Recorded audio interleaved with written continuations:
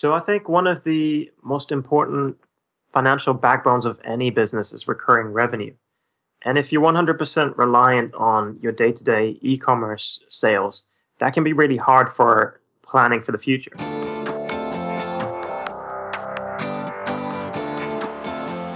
Hey, my name is Felix Tia, and I'm the host of Shopify Masters, a weekly podcast powered by Shopify, the easiest way to sell online, in person, and anywhere in between.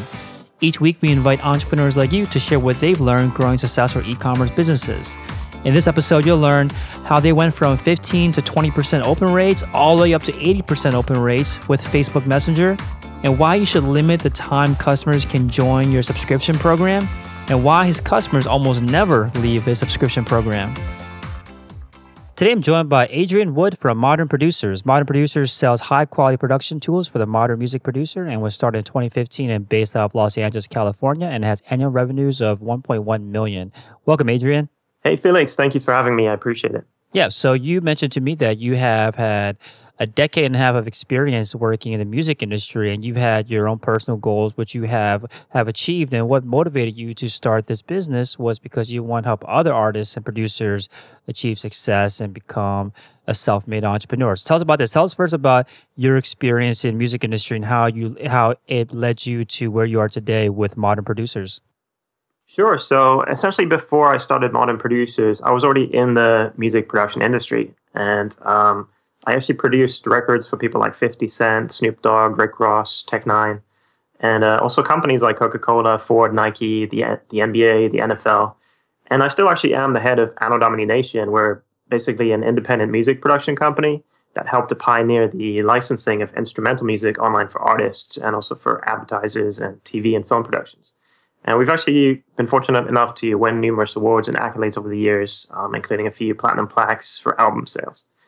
And essentially, the way that Modern Producers came about was that I really wanted to find something to give back to the music production community and kind of level the playing field between up-and-coming independent producers like I was and the big league industry players by giving everyone access to the same high-quality sounds and tools at affordable prices.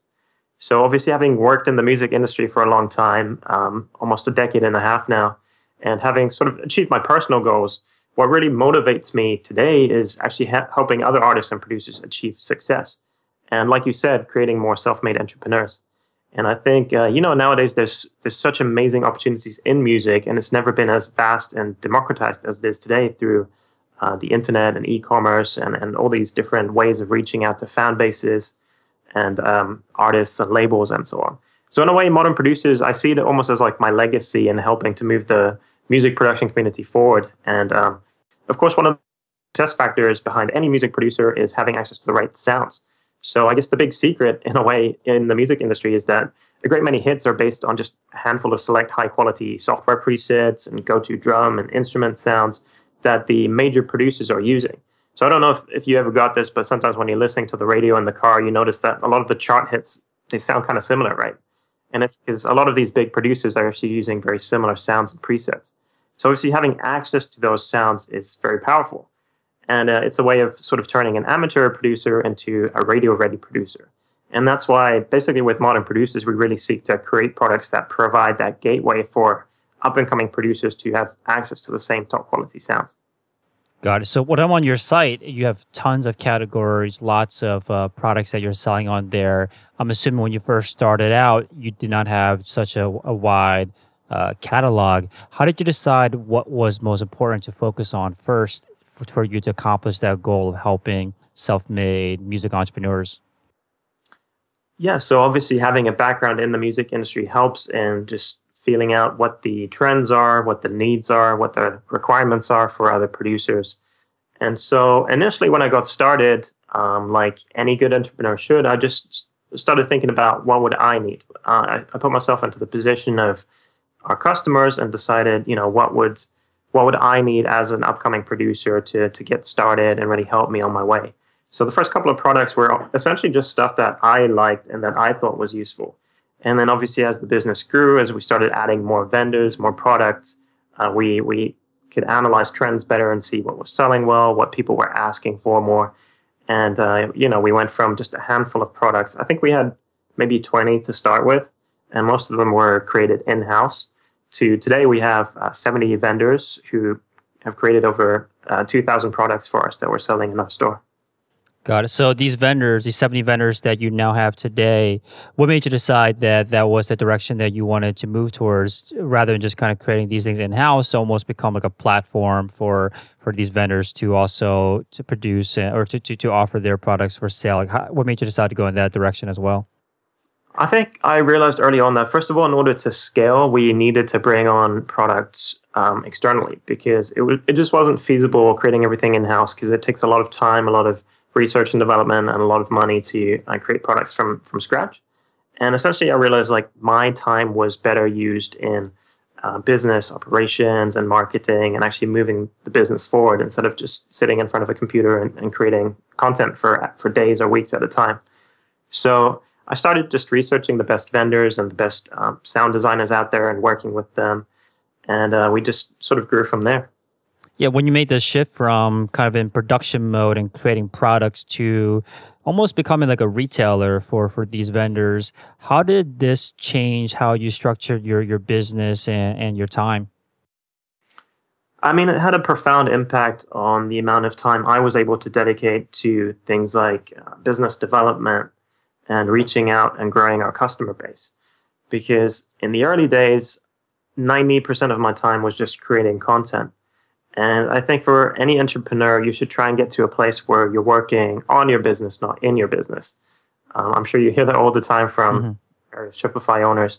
But I realized I was just spending too much time working in my business rather than expanding and growing. So it definitely had a big impact. And also, obviously, it grew our customer base because we went from being a very niche site just with a handful of products. Back in the days, we mainly just catered to hip-hop artists because that was obviously my background as well as a music producer, to now essentially catering to every type of genre there is, from R&B to electronic to house music to rock, you name it. Would you have gone straight to vendors if you were to do this all over again, or did you feel like it was almost a prerequisite to build in-house first? I think it was definitely valuable developing some things in-house because it gave me a sense of what am I looking for in terms of quality.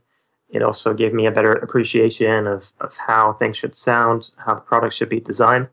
But eventually, I think it's pertinent to move to a model where you're not creating everything in-house fairly quickly. And actually, it's the same thing that I did with my music production business too, because eventually I went from just a one-man operation to having 10 producers working for me. And I think it's great as an entrepreneur if you can get to a place where you're essentially selling other people's products, but making a profit on that because it frees up your time massively.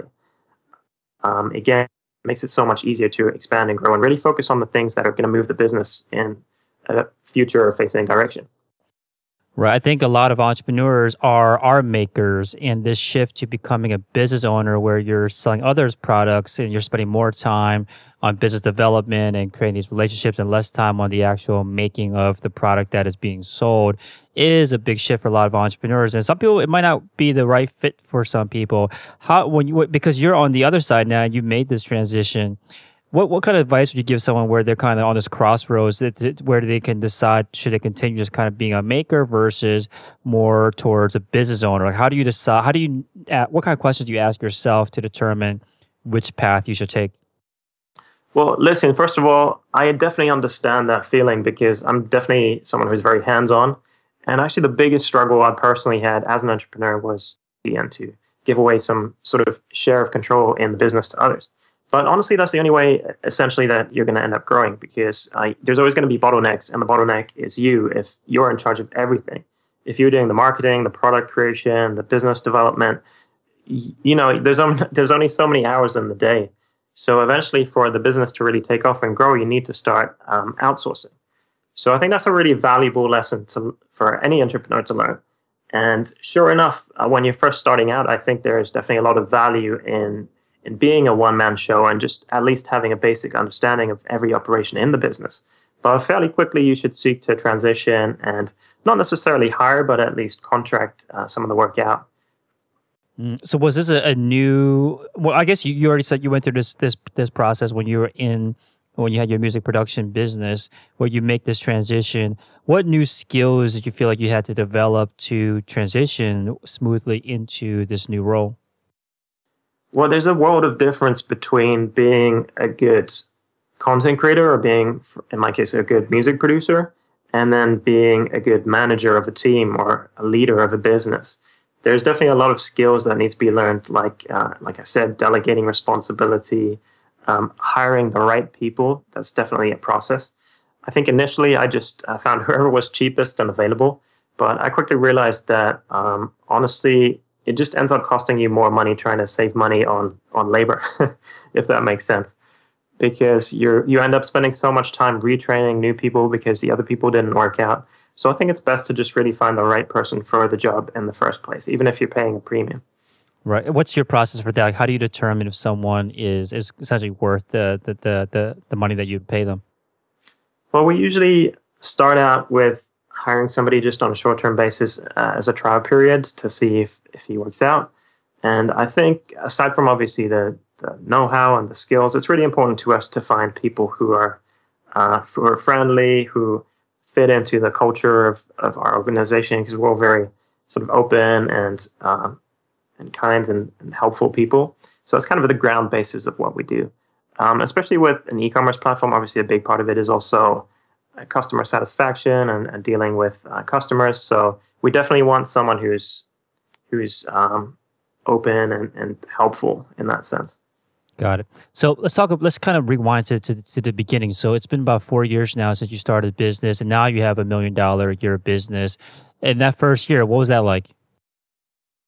So I think early on, the only real struggle we had was figuring out exactly what we wanted to do and who we wanted to cater to.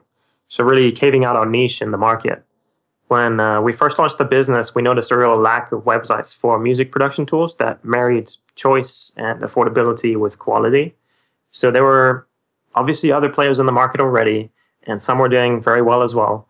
It's not like we reinvented the wheel or anything like that. And honestly, you shouldn't have to as an entrepreneur. You don't always want to be that first guy charging into the battlefield with all the arrows in his back, But we found that our competitors, they either provided masses of mostly cheap, low-quality products and overwhelmed customers, or they had a really limited selection of a few very expensive, high-quality products that only covered the needs of a small part of the market.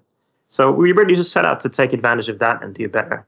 And of course, there were hiccups on the way. There always is going to be things like lost data and lost code and website crashes, all that usual stuff. And also dragging our feet on rolling out features and tools that I really wish we'd implemented from the start.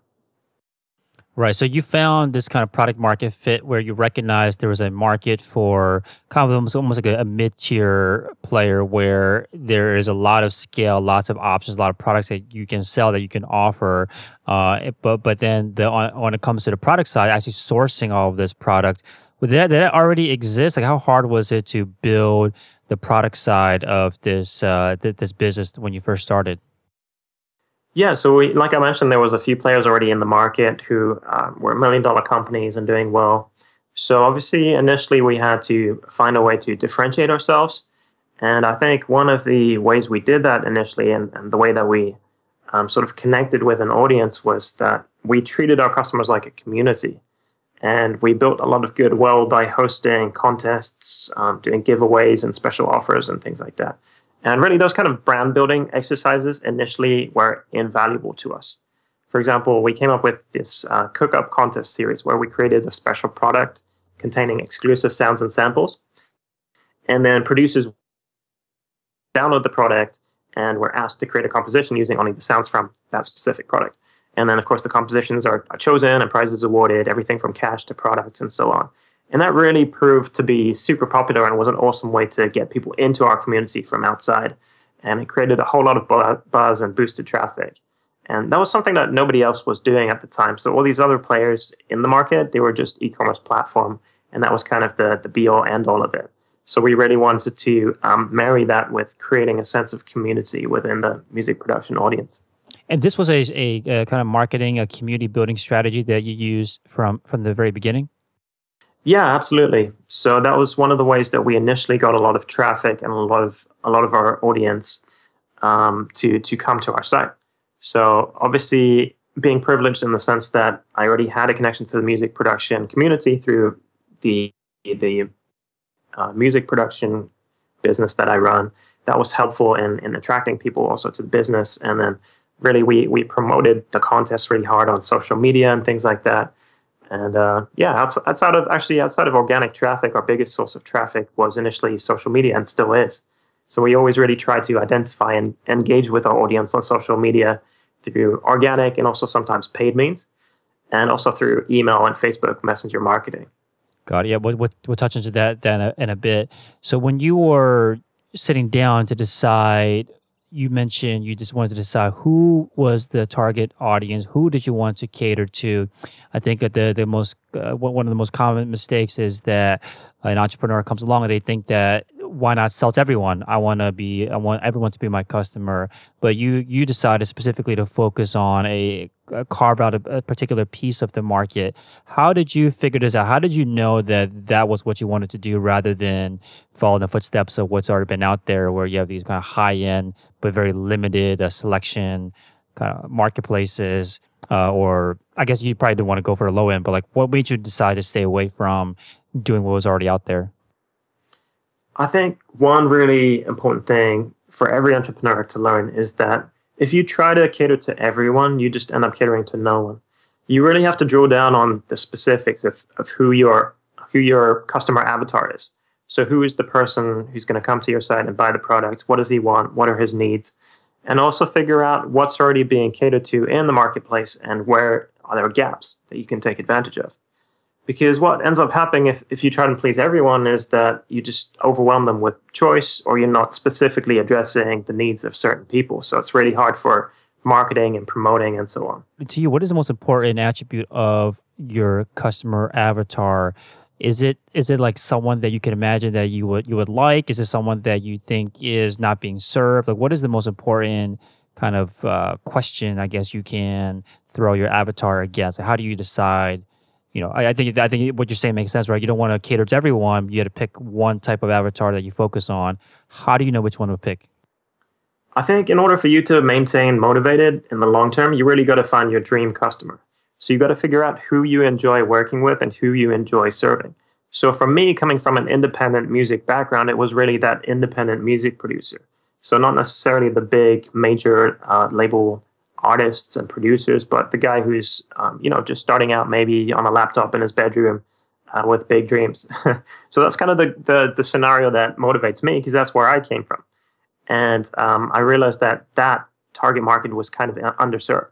So a lot of the sites were essentially catering to either the professional producers with big budgets, or then to offer really masses of low quality products to amateur producers. So I really wanted to step it up and give the same high quality tools to the amateur crowd.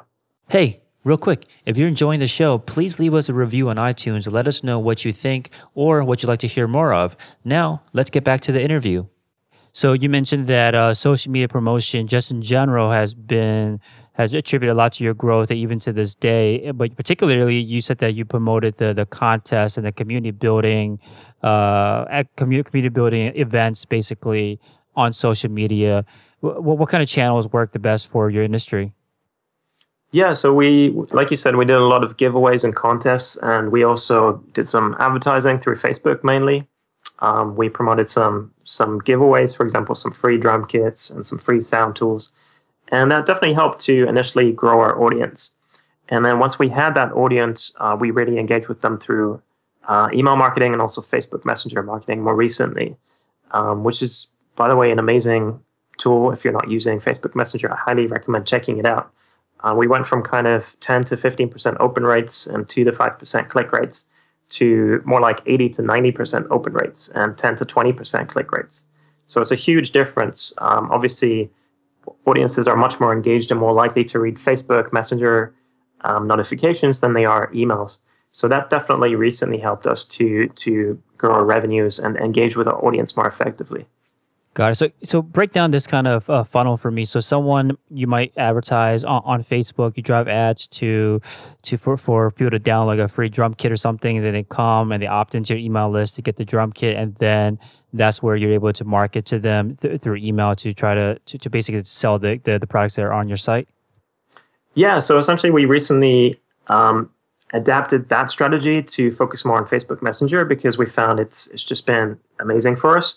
So essentially what happens is somebody clicks on a link for a free drum kit. They are prompted to subscribe to our Facebook Messenger service. And then they click on the button, it sends them back to Facebook Messenger, and then an automated message comes up asking them to also submit their email where we'll send the free product. So it's kind of like a 2-in-1 situation where we get both the Facebook Messenger subscription and also their email, so that later on we can promote to them through 2 different channels. Right. Yeah, I think email obviously makes a lot of sense to people. If that's the way that they're conditioned to signing up to get essentially contacted by businesses. Do you find that customers today also get the idea of essentially subscribing to a Facebook Messenger like list or bot, or is it, or have you found customers that are confused by how it all works? There definitely is some customers who are still confused. It's still kind of in the infancy, I guess, bot marketing. But more and more, we're noticing that even as we're sort of training and engaging with the audience through Facebook, that they're embracing the concept. I think initially we had obviously some skepticism. Some people were confused by the whole thing. But honestly, as long as you engage with them in a meaningful way and you're not just spamming them with promotional messages, I think it can be a really powerful tool. Yeah, let's talk about how you engage with them. Is the approach to Facebook Messenger marketing similar to email? Like, can you take the emails that you're already sending out and just kind of put them into Facebook Messenger, or do you need to create something that was native to that new channel? I recommend definitely creating something native, just because certain things don't translate that well, and also Facebook Messenger marketing needs to be kept a lot shorter. You can't really send a whole long story email or something like that. That being said, you obviously need to boil down what you're trying to say into the essence. And I found that through Facebook marketing, obviously people resonate more to images, to emojis and stuff like that, things that don't necessarily translate as well through email. So I think just keeping the tone as conversational and as natural as possible and being concise in your message, not overwhelming people with information. Right. So when you say conversational, are you trying to get them to engage in conversation back with you? Yeah, we do. We usually ask our audience questions. We provide information and value.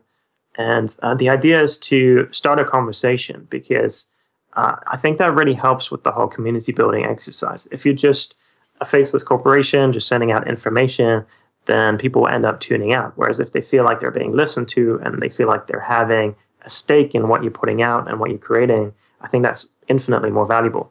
Right. Do you have any examples of messages or types of messages that you have found to be the most effective to begin that conversation with a customer? Yeah. So initially, we tend to run people actually through an automated system where we're asking them questions about what kind of products they enjoy the most, what they're looking for. And that really helps to provide the sense of a community creating content together instead of us just creating content, pushing it out there, and then hoping people enjoy it. So, for example, I would send an initial message asking them which of these product types do you use the most, and it would be, for example, drum kits, sound tools, loop packs, and so on. And then, depending on what they select, it would ask them about specific questions concerning what kind of loop packs, for example, they like the best, or what they would like to see more of. And then eventually it will end with an open-ended question where we then manually reply. So, for example, it would be something like, what are your personal goals as a music producer, or something along those lines. Got it. So kind of like multiple choice or maybe 2-option answer questions at first, low kind of commitment, easy to answer. And then once they're kind of getting into this flow of answering you, then you ask the open-ended question, which can continue to carry on an actual conversation like manually with someone on your team? Absolutely, yeah. So that really helps us in identifying what our customers want and need. And especially the open-ended questions at the end let us sort of tailor an answer to specific customers. So for example, if one customer is saying they really need help with mixing and mastering, then we can direct them to our mixing and mastering blog article, or we can tell them about our subscription program that teaches mixing and mastering. So obviously it's a great way. It's a win-win situation in a way because the customer is getting exactly what they want. And for us, it's great because we can really drill down on providing the correct product to the correct customer. Is there anything that just doesn't, or you haven't been able to figure out how to make it work with Messenger that you're just going to continue to keep on email? We're still experimenting. There's like a few caveats, for example, when it comes to segmenting your list. So right now we have a pretty big Facebook Messenger list, but it's really hard to drill down on, for example, people who've already bought a certain product. Whereas with email marketing, for example, through MailChimp, integrated with Shopify and things like that, it's a lot easier to segment your lists.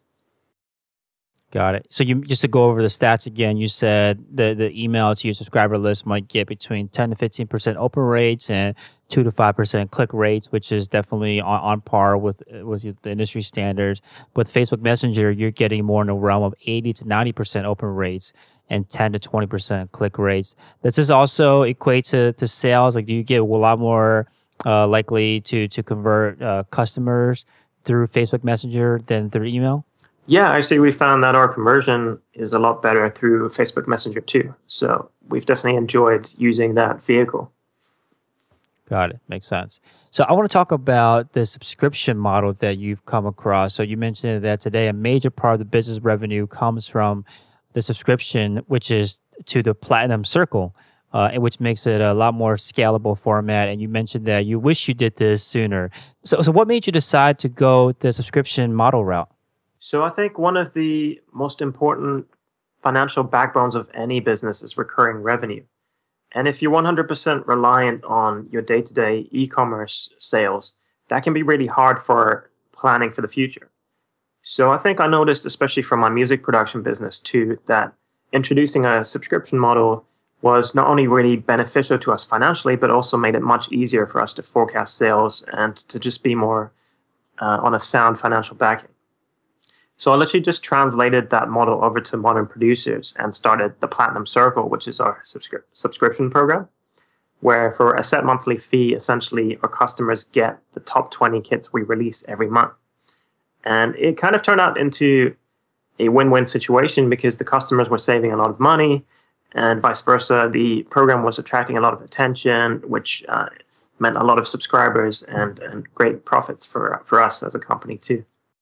Right. Was it harder to get that initial sale, get someone to sign up for the subscription versus just kind of a la carte where they come in and buy pieces here and there? Yeah, it was definitely tricky, but I don't know if you know him, but I follow Russell Brunson. Yeah. So I pretty much just followed his teachings, and honestly, that changed our business for the better.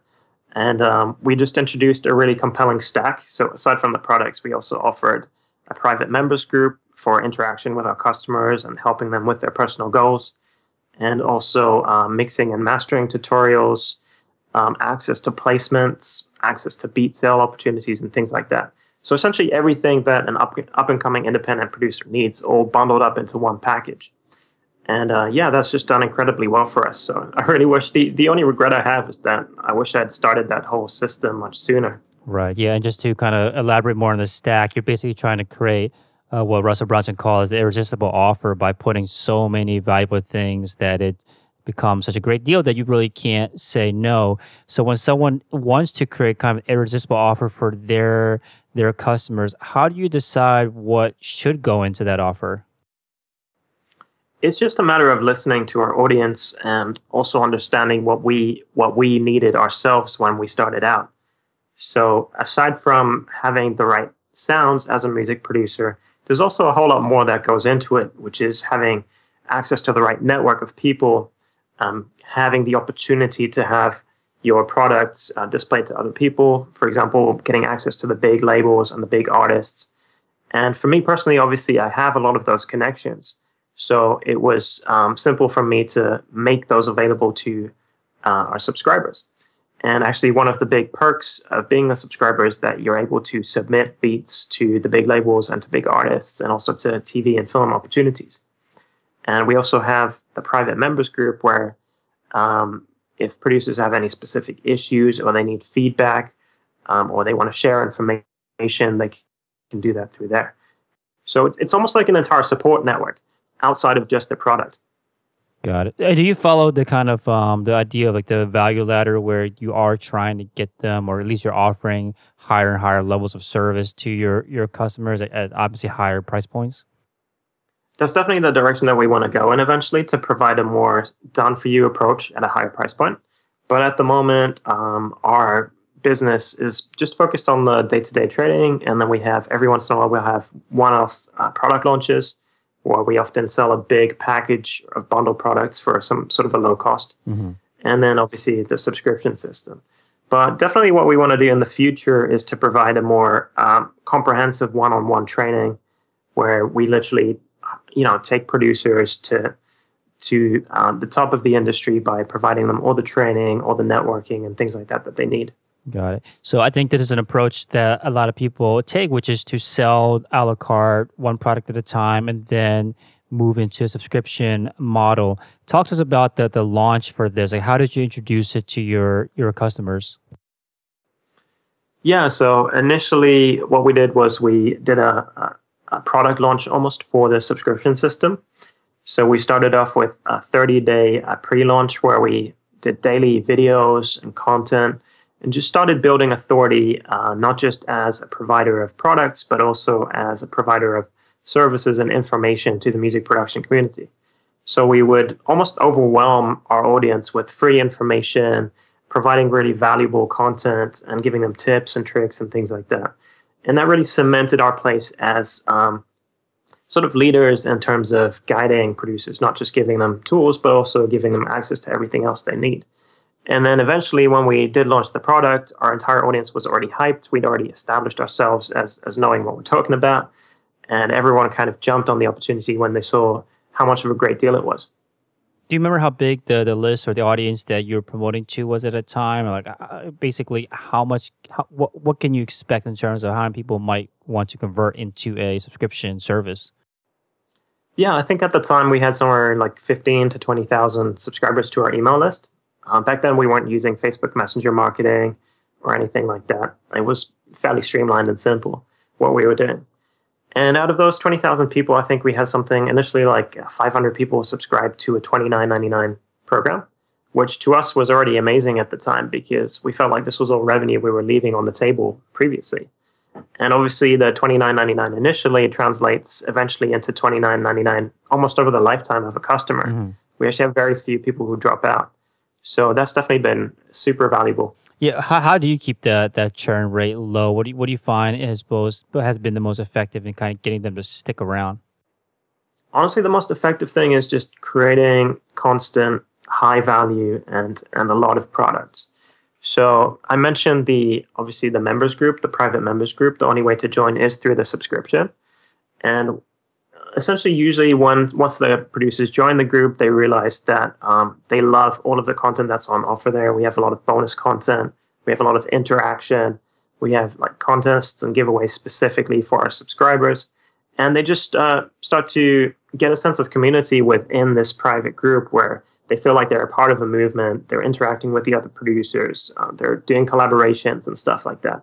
So while initially I think what attracts people into the program might be the idea of saving a lot of money on products, I think really what retains them is becoming a part of a community and not wanting to give that up. Right, that makes sense. So you said that to do this launch, you were giving basically 30 days of tons of information to build the authority with your audience. How did you create this, 30 days worth of content, which is a ton? So how did you set this up and build in a way where, you weren't going crazy with all this content creation? For sure. I mean, obviously planning and organizing helps a ton. So I think maybe 2 or 3 months before the launch, I started thinking about things and creating content. But then also when I say daily content, I don't mean you need to post a full-length blog article every day or something like that. It can literally just be a tip of the day or a short 2-minute video just giving people some actionable advice. I think what's really important is to keep it actionable. So don't be super vague, but actually give people something to do right now. For example, here's a trick to improving your email open rate. Here's some great headlines that work for us, or something like that. That people can go away, they can use it instantly, they can see it's working, so that they understand that what you're telling them is not just grabbed from thin air. Right. So these are like music business related, or they mean like music like production? Like, what kind of content were you producing? A little bit of both. So our audience are music producers, which essentially means that they create music and then they try to sell that music to other artists, or they try to get licensing deals or something like that. So we give them tips on both the creation of their content, but also tips on how to actually sell their content and get in touch with customers, make more sales and things like that. So it's essentially like a two-pronged approach. The one side is becoming better at their craft. The other side is becoming better business owners and entrepreneurs in their own right. Right, that makes sense. So when you are getting them into this membership, it sounds like the kind of kits and the product is what might hook them at first, but they end up sticking around because of the community and then the value that they're getting by being part of that network. Absolutely, yeah. And actually, today, a lot of our subscribers come from word of mouth, which is literally people already in our community wanting to bring their friends into. So at that point, it becomes equally as important to promote the community as it does the product. Got it. What is your kind of your scheduling like when it comes to curation or product development when you have to constantly put out new products to your subscription service? Yeah, so as I mentioned, we have over 70 vendors now, which means we actually have a lot of content that is just created by those vendors for us. And by the way, barely any of the content that we sell is exclusive. So we work with vendors who create content and then send them out to us, but also send them out to other websites. We just pride ourselves on obviously marketing their stuff better, so we make them more sales. But I think working exclusively with content that's just created for you is difficult because, as you mentioned, obviously a lot of organization and planning goes into it. Whereas if you just have vendors who are creating content independently anyway and just sharing it with you, the whole process becomes a lot simpler. Okay, so when you're working with vendors and you're just selling on this site, you're basically taking a cut out of the sale, but basically you're not like buying the rights or anything from these vendors and selling it and kind of taking the risk of selling it in that scenario. But when it comes to the subscription service, how would that work? Like, how do you decide how much your vendors get paid? Essentially, I mean, I don't go into exact details, but if someone had the same situation as you, how does that even work? Yeah, so first of all, the content is obviously the same. So it's the top 20 products that we release per month also get added to the monthly download folder for our members. Now, the way that the revenues get shared out is that it's an equal share according to how many products a specific vendor has in a monthly package. So say that one of our vendors has, for example, 5 products out of 20. That means he would get a 25% share. And then we obviously take our 50% cut as the distributor. So that's the same agreement that we have just selling a vendor's content on our website too. And vendors are pretty receptive to this, or do they have to, or is there some negotiation involved to get them to agree to be a part of the membership service?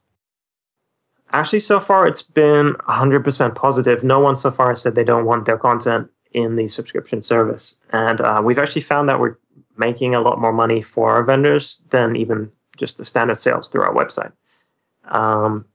Obviously, it's a much more concentrated amount because, say, for example, they have, like I mentioned, 25% of the monthly package. And say we have 500 subscribers, that could be several thousands of dollars that they're getting also of recurring revenue every month. Right, makes sense. So when you are getting a new customer from someone who's coming to the site and buying a drum kit or something, at what point do you introduce them to the subscription service? So we actually do a monthly enrollment period for the subscription service right now. Though what we're essentially trying to move towards is almost like an email automation sequence and a Facebook Messenger automation sequence, where initially there's some degree of, just establishing ourselves, talking about myself and our company, and then eventually transitioning to selling them on the subscription system. So this is something that we want to roll out for every new subscriber, because we've realized that actually what's most valuable to us is to get people onto the subscription system instead of just buying a one-off product and then possibly disappearing for months or years,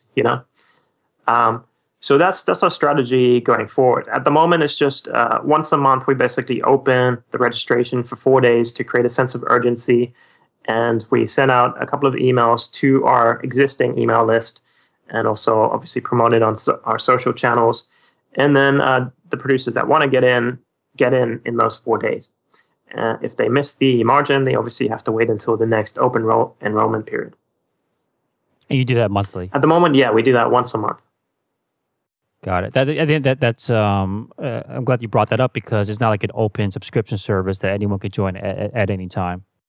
It's not currently, no. And when we do roll out the email sequence, what we're planning to do is basically to create some urgency through, I don't know if you know, Deadline Funnel, to, basically set up an independent timer for every new customer where they have, let's say, for example, 5 days to decide if they want to join or not. I got it. So it's ongoing rather than having to do like a cohort or a batch of people at one time. Exactly. Makes sense. So you mentioned that you are still the head of the independent music production company, and I believe you refer to Modern Producers as a passive income stream, but it sounds like you're very actively involved in lots of things going on. What have you put into place to make it a little bit more passive, to make the business a little bit more automated? I mean, fortunately with Shopify, everything is pretty streamlined and simple. There's a ton of amazing apps and tools that you can use straight out of the gate. And obviously for us selling digital products, that makes things a lot easier because you can just have those automatically delivered to your customers.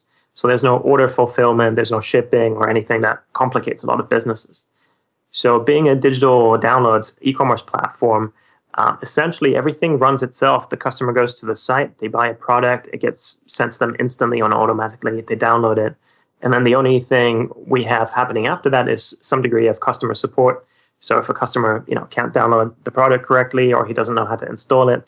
So that's the only real work on a day-to-day basis. That and obviously creating the new products that we put out. But again, since we're not creating any of the content in-house, it's just a matter of creating a new product page, which is, a 5 to 10 minute job. What apps do you use that you rely on, whether they're on Shopify or off Shopify, that help with this with running the business?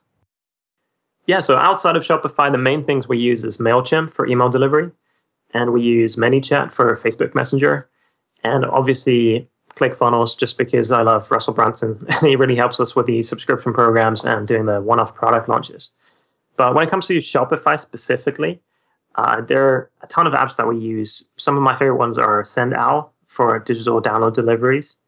We also use Boost Sales for creating upsells and cross-sells, just to sort of increase the average order value on our site, which is very helpful, especially if you have a lot of content on the site.